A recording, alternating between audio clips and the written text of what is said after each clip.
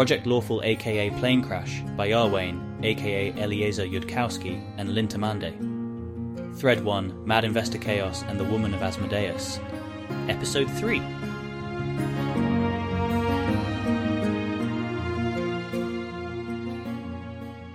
Abadar Lintamande. There is not a chaotic evil god like that, because Keltham was somewhat misinformed about chaos and also about evil. There is, as it happens, a god like that. Among the many disadvantages of shattered prophecy is that sometimes strange, attention-demanding things happen which are unscheduled. The situation of a god on the plains could be compared to a titan with 100,000 eyes, standing atop a mountain, gazing down at a dozen surrounding countries, each filled with 1 billion squirrels. Even as a titan, you cannot think about all the squirrels individually. You can at best set a fraction of your attention to watching for predefined signals that you have trained the squirrels to use. The squirrels cannot understand the coordinates to align their eyes across many dimensions to look at you. But you can give them a word like Abadar and a holy symbol and say a few words about why banks need to exist, and then notice when a squirrel looks in that direction, not quite at you, but more in your direction than the other titans atop their own mountains. One day, a fraction of your attention notices a squirrel looking, in one set of sub-dimensions, along an angle that would be aligned almost exactly on the real you, if the squirrel could get the other dimensions right too. It's surprising because you have never seen a squirrel look in that direction before. You have wished. You could explain it to squirrels, but prediction always showed their heads exploding when you tried that, so you didn't try it. Then the squirrel thinks for a bit and turns its head into another dimension, and looks almost right at the correct angle in that dimension too. The squirrel pauses, visibly, to a god, staring inside itself and deducing further conclusions from premises, and then angles its head and looks almost directly at your angle in yet another dimension.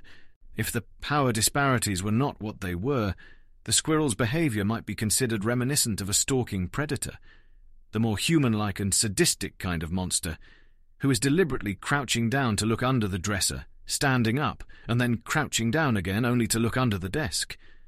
And the stalker knows all along that you are actually under the bed. You are not frightened, under the circumstances, where the circumstances are that you are a god. But you are definitely noticing. Then the squirrel gathers itself, angles its viewpoint, and turns to stare almost directly at you, including some mathy parts that nobody in Axis is allowed by treaty to explain to anybody who might go back to Galarian. You wait for the squirrel to pray to you, to make one of the appeals which you are allowed by treaty to respond to without that being incredibly expensive. So you can, very softly and carefully so it doesn't explode, ask the squirrel what the abyss is going on, and how a squirrel even got this address. The squirrel thinks loudly about how it might not mind being your cleric, but doesn't actually ask. Then the squirrel looks at 5 gods one after another in the Stories for Mortals coordinates, one of which is the standard wrong address for you. Then the squirrel goes back to thinking. Also, the squirrel's body is in an Asmodean church near the World Wound. Its mind looks like a teenaged male raised by moderns, and its immaterial soul is 93 minutes old. You would have more attention to pay this sort of anomaly if the surprise had been properly scheduled like in the other worlds you deal with. Entities with very high intelligence don't make quite the same kind of comical mistakes that humans do. They know what they don't know. They pick up on alternate hypotheses and incongruent facts very early on. They still make comical mistakes, to be clear, as seen from their own perspectives, but different ones. Why is the mortal thinking loudly about being a cleric, but not actually asking? Abadar doesn't know, but he knows that he doesn't know. Among the possibilities is that the mortal who is in an Asmodean church is in a life position where suddenly becoming a cleric of Abadar would be inconvenient due to the Asmodean reaction to it. This is only one hypothesis among several. Abadar does not leap to the conclusion. It is not even certain that the mortal was deliberately choosing not to immediately pray for clerichood, or that the mortal knew that Abadar was watching and might otherwise have responded. That is only one hypothesis group among several. But it is a large enough strategic equivalence class of hypotheses that Abadar is not dropping cleric levels on the mortal right away, in case the mortal definitely didn't want that and was trying to signal so. Could the 5 gods in the sequence be a deliberate message?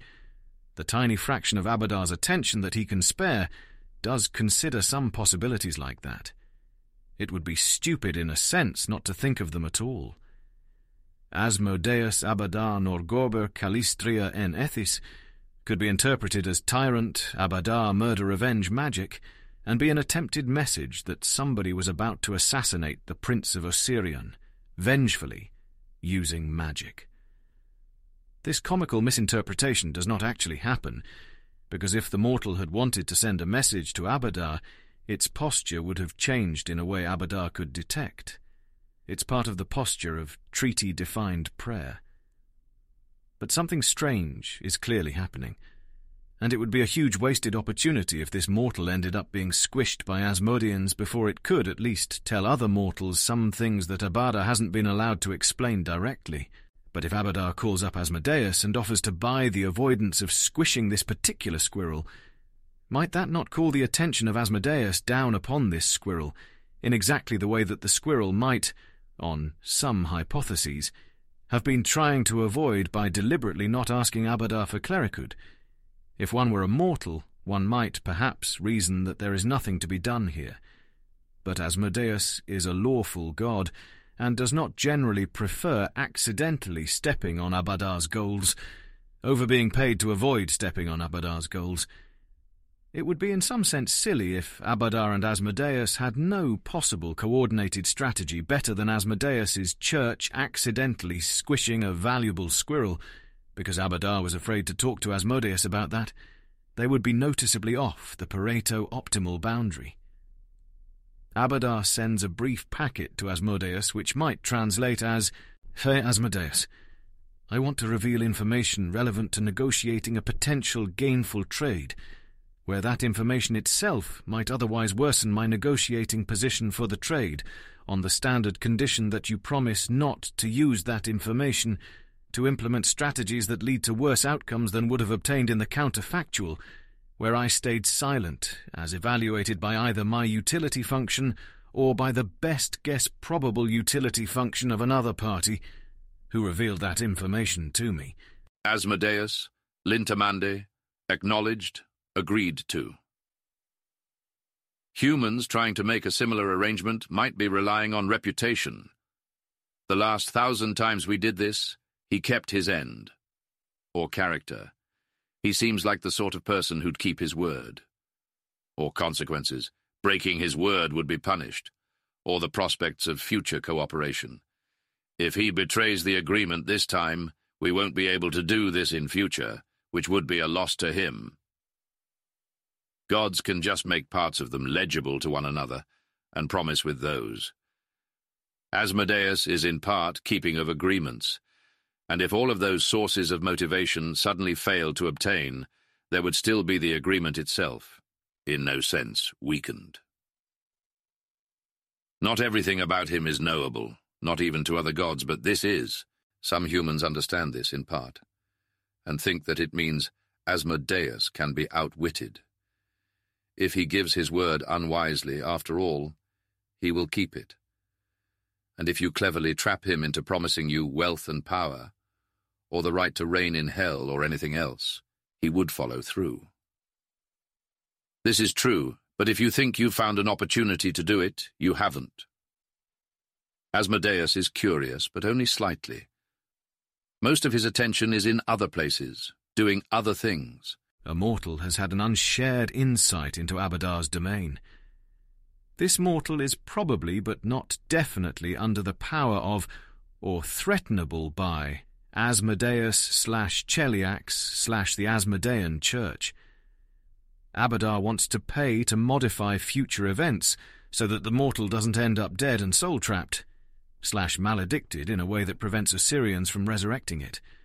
nor spending nearly all of its natural lifespan in Cheliax or prison, never talking extensively with Abadar's followers, nor tortured by Asmodeans into not being in an Abadaran shape, nor traumatized, edged by having all of its friends and family tortured, to the point where it'd no longer be an inspiring teacher if Abadar Osirian paid it to do that.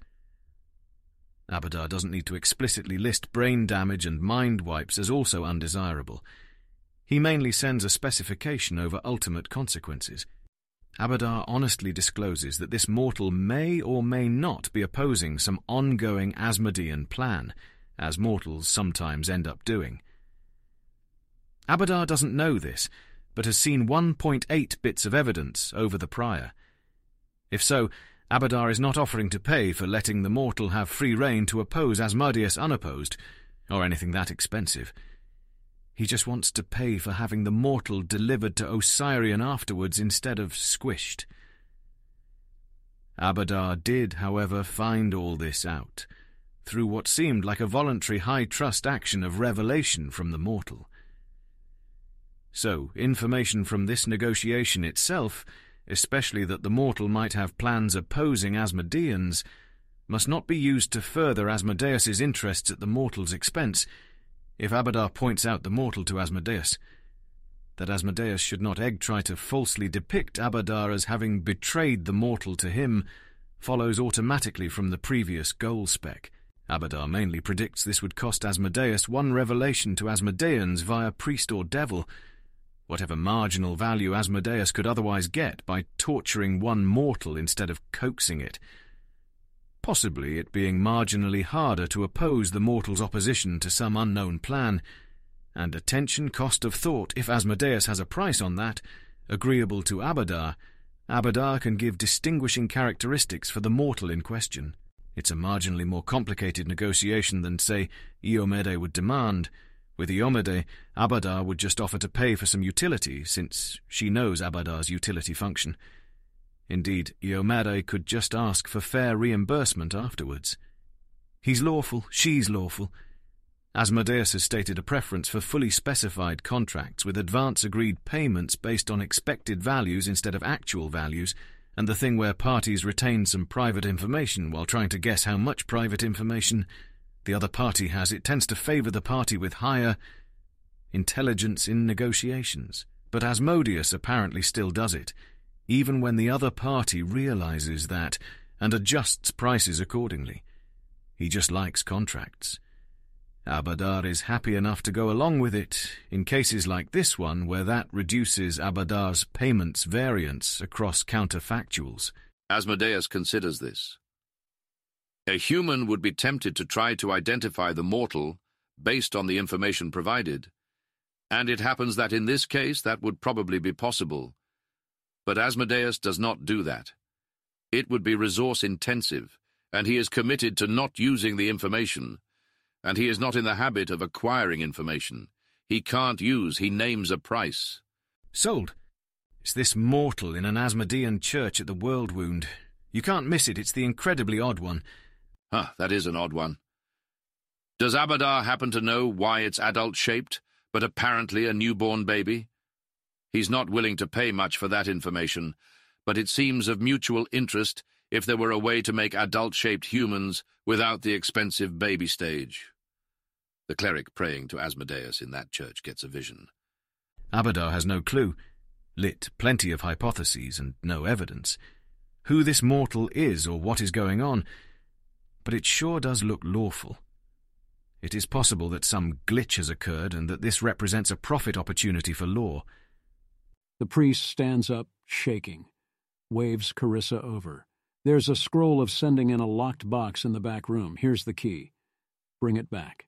She's not going to ask what happened. It's none of her business. She goes and gets it. Urgently, with direct input from Asmodeus, requesting 7th Circle pickup at the World Wound. Pursuant to earlier communications, more info on arrival. Should I pack? Your notes. Leave your spare uniform. Don't interact with him further until I've briefed you. Absolutely, don't enchant him. There is something heady, terrifying, validating about knowing Asmodeus has involved himself. He sees it too, she thinks, even though that's absurdly prideful, to imagine they're seeing the same things at all, to imagine seeing is a good word to cover the both of them. She goes and packs. Keltham's current plan is to try reaching out to the intrinsic of Keltham God, followed by Asmodeus if that doesn't work, as soon as he has the quiet and privacy to compose himself and try to arrange his thoughts into the most coherently shaped patterns he can manage, in order to maximize the apparently slight chance that he can successfully contact a god. It may be, in some sense, unreasonable to hope that it's that simple, but probably some things will be simple for him, given his unusual knowledge base. It's worth trying the obvious tactic before trying any less obvious ones, just so that he doesn't accidentally overcomplicate his own life and waste a lot of effort on difficult strategies that aren't actually necessary. Asmodeus, Abadar, Norgorber, Callistria, Nethys.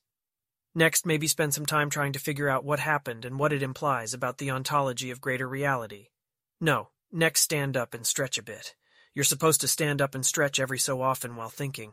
Keltham tries to do that and nearly falls over.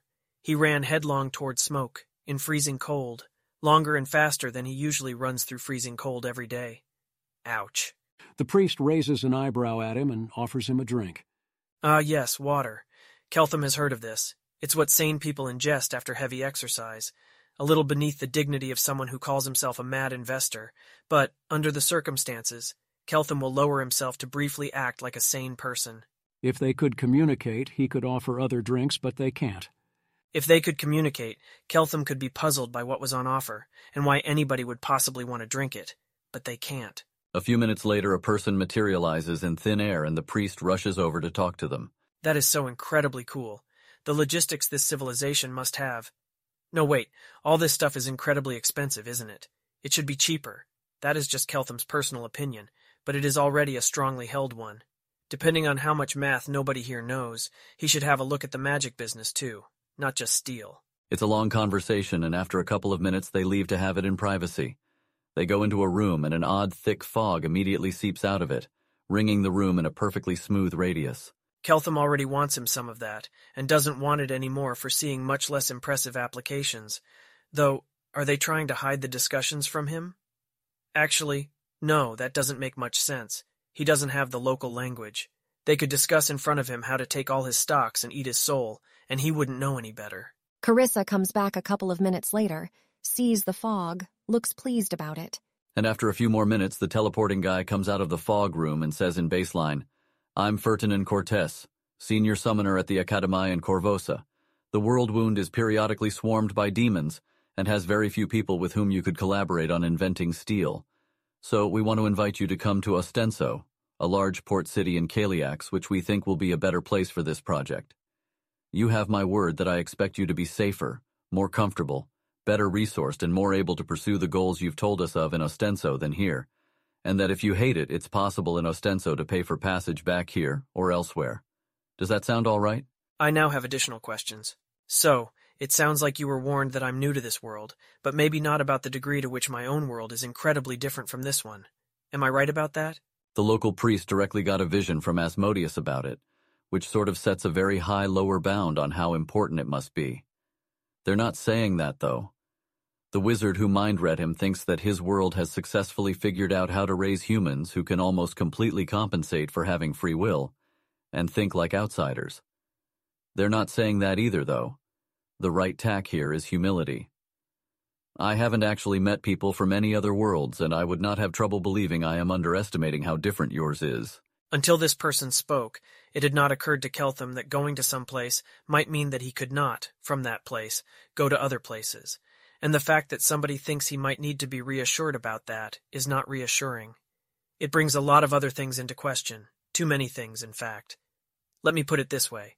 From my perspective, what you said implied a lot of facts entirely new to me. Like, implicitly, it might not be good to trust somebody who said I'd be better resourced in Keliax, unless they added, "You have my word," and then you think, I ought to trust that. You expect me to worry that if I go to Ostenso, I might not be able to get passage back, but you don't expect me to worry that tickets would be too expensive, that I couldn't find other work, or that Cheliax's equivalent of governance wouldn't order everyone who sells transportation to not sell me a ticket. There's this particular implied range of attempted defections against a prospective business partner, which you think I should worry about, and which you're trying to reassure me about. But that range itself is less, the word that translates in my language as lawful, compared to my world. And right now, I have not observed enough facts about this world to establish basic causal entanglement between this reality and my mind. When I wonder whether your statements are true, I have to wonder whether any place called Cheliax exists, not whether you're saying something false about Cheliax. To the extent I have to worry about deception like that, I also have to worry that you would still be planning to defect even if you said you gave your word, because I haven't observed whatever system of incentives here makes people trustworthy when they give their words. My uncertainty is so wide, in fact, that I haven't thought of anything I can pragmatically do about it. I mean, I could try to talk to the giant six-legged things inside the bubble and ask them if they're actually demons bent on destroying the world. But that doesn't actually seem smart, because it's potentially dangerous, and a narrow shot inside a very wide space. So yes, fine. Let's go to Ostenso, under the understanding that I'm a prospective business partner trying to cooperate with Asmodeus, and your general treatment of me reflects on his reputation for reciprocating attempted cooperation, because the very smart, very lawful entity should be an anchor of sanity and good coordination if anything is, at least assuming that any such entity as Asmodeus, or gods in general, exist. And then I request a translation spell and a library visit, so I can read a lot of random pages in random books and start to infer back the world those pages were written in. The man thinks about this for about 10 seconds, like it's in fact a lot of new information about something. Deal, he says, and then something over his shoulder to Carissa, who understood none of that and has only half a guess at the flavor. Yes, I'm coming. She takes Cortez's arm. Deal. We're still operating informally under a presumption of good intentions and general attempts to repay good deeds later, or at least I hope we are.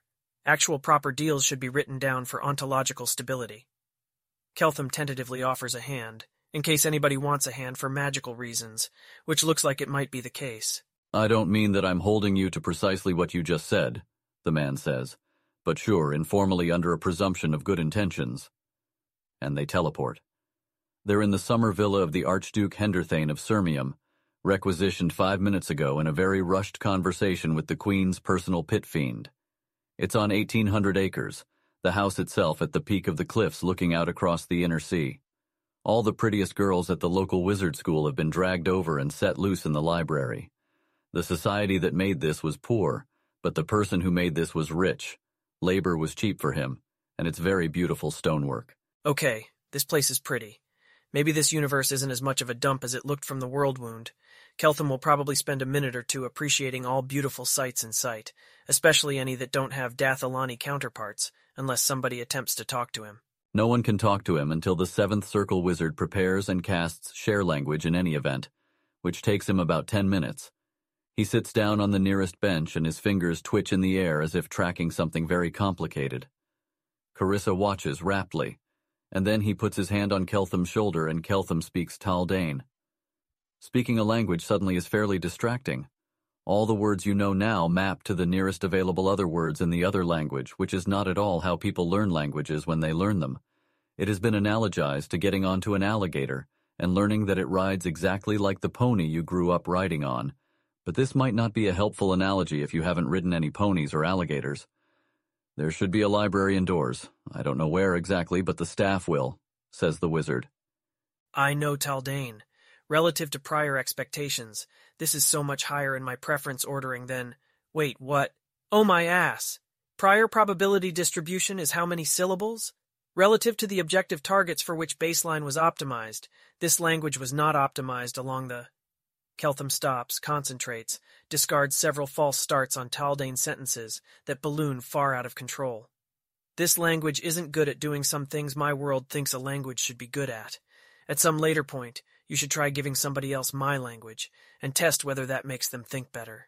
Share language only shares ones I know. Possibly you should pick up wizardry.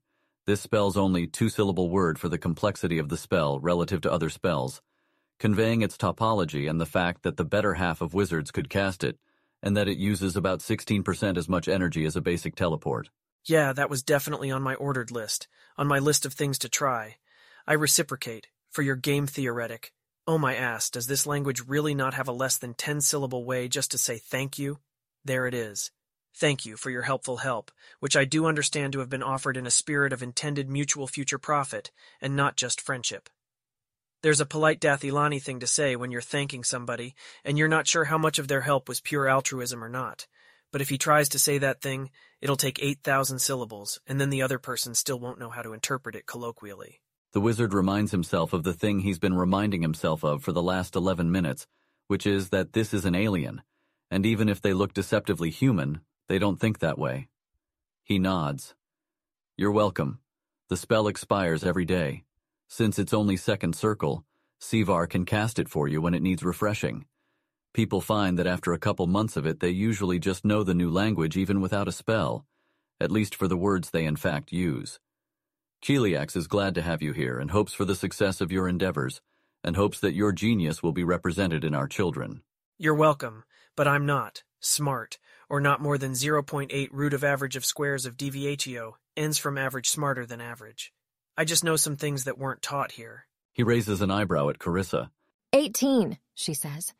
That's 4 root of average of squares of DVHEO ends from average for Galarian's unenhanced population. There's a spell to check.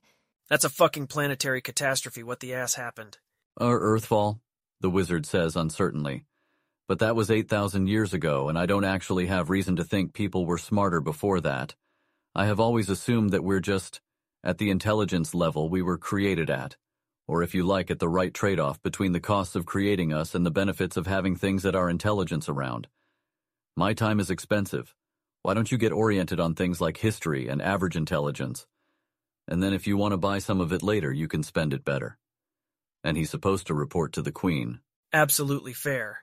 Keltham is still fundamentally shaken by the notion of a -3, 2 SDG world. It changes everything, on the same level as magic. No, a lot deeper than that. Also, hi, Carissa, he says out loud. I noticed you came along, was wondering if you were just here to do the local equivalent of checking in with a keeper for alien thought process exposure, or are you thinking of joining whatever project gets set up? She's so absolutely been entertaining heresies since her last mind review, and she's relieved his society has that concept too. I assume they'll send a priest along for that eventually, but she's enlisted and goes where the crown sends her, which is here. Thinking of joining whatever gets set up.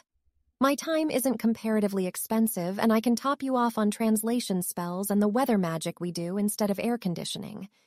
And, a girl doesn't get mysterious alien strangers dropped on top of her every day and wouldn't want to spend the whole rest of her life wistfully wondering what they got up to. The other wizard teleports out. Most of Keltham is still trying to get to grips with the local intelligence level. It's like something is optimizing for making his previous life narrative as unworkable as possible. +4 SDG is at the level where you don't need to master an impossible art of nonconformity, to look in a direction no other nonconformist tried looking, in order to see what nobody else saw. At +4 SDG, you're just going to look at random poo and see improvements on it, because you are the very smart people who are as smart as the smartest other people who looked at the random poo. He is nonetheless a teenage male, and some things are capable of catching his attention even so. Wasn't somebody named Sevar supposed to do the translation spells? Is that last line flirting? She probably only wants him for his brain. Okay, he can work out how he feels later. First, he needs to preserve optionality, which means he needs to flirt back. Of course, Keltham has ever had instruction on how to flirt in the institutions that Dath Ilan has instead of colleges. He is familiar with the theory of common knowledge avoidance that underpins how standard flirting works. Dath Ilan isn't going to fling its children out into the world with no concept of how to find, explore, build, or maintain a romantic relationship. And if I'm not in the news everywhere, it means I failed, unless you're looking for a bit more detail than that. Should he smile after he says the last part? No, that's escalating way too fast. This may not even be flirting. What with the enormous cultural gap? The whole careful common knowledge avoidance process makes even more sense than usual in this case. The appropriate level of signaling back is exactly enough to show that he didn't completely miss the potential implication, if it was an implication, but no more. Keltham keeps a straight face throughout. Oh, are they doing straight faces? Savar's my family name. Carissa's my familiar one. Do they not have that where you're from? No, with nearly 1 billion people, we calculated globally, unique names would need to be too long to remember. We go by birth order for unique IDs. 2 syllables is long enough that you'd be moderately unlikely to be good friends with 2 people with the same name, so it's what most normies like my parents use in the modern generation.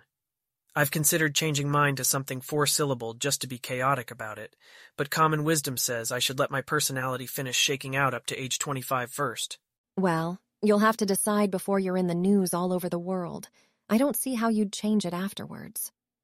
That gets a smile out of him that he decides not to suppress. If nobody else has it, that's good enough for me. But yeah, I'll check whether there's anyone else on the planet named Keltham before I go public with that one. Wouldn't want to snare any innocents into the dreadful mire of my search shadow. It's not a Cheelish name, but I don't know how you'd check the whole planet. We don't all speak a common language or have a common mail system or whatever you're imagining. The most powerful wizards I know of are Nefredi Klapadi and Philandriel Morgathai, so 4 syllables wouldn't even be pushing what you could get away with, really. Ha! I'm evil, but I'm never going to be evil enough to wantonly make people memorize 7 syllables just to say hi to me. It is also traditional, I think, for evil wizards to have a menacing tower that turns everyone who approaches it into a chicken, so as to only be interrupted by people who are very competent or have priorities important enough to them that they'll be turned into a chicken about them. Your world possesses housing options my world did not, but not entirely unintriguing ones. Speaking of which, I should probably figure out domestic things like where I'm sleeping before I hit up the nearest library for some quick page glimpses. You're relatively more local than I am. Want to point out my next step or meta step there?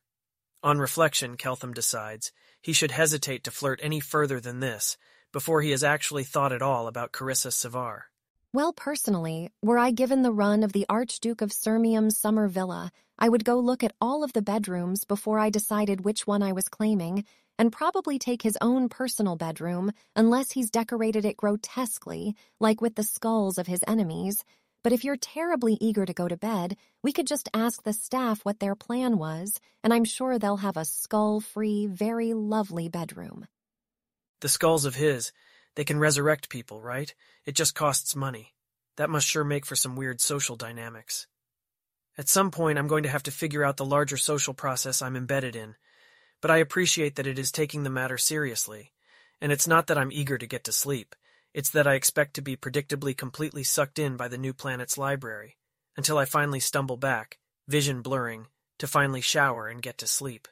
So I need to have planned out all of that final process and asked all the relevant questions about it before I do anything as stickily self-motivation altering as stepping into another planet's library. Sort of thing that drives all other thoughts out of your mind, I expect. You talk about libraries like wizards talk about magic. She waves impatiently at a child. A person proportioned not quite like a human child, but about the height of one. Show us in so Keltham can look around. The person bows to Keltham. Of course, master. This way. The Taldane word master floats around in Keltham's mind. He can tell that it doesn't map onto employer, which he's not. Polite Dath Ilani addressed to a custom ER, or for some reason owner. He'll figure it out later. Right now, there's a very short person to follow. The very short person shows him a lovely stonework guest wing with a suite. The suite has a very large bed. The mattress looks suspiciously like these people haven't invented enough material science for really good mattresses, but everything else looks nice. The short person stokes a wood-burning fire in a fireplace across from the bed. There's plumbing, he adds proudly, and demonstrates a sink.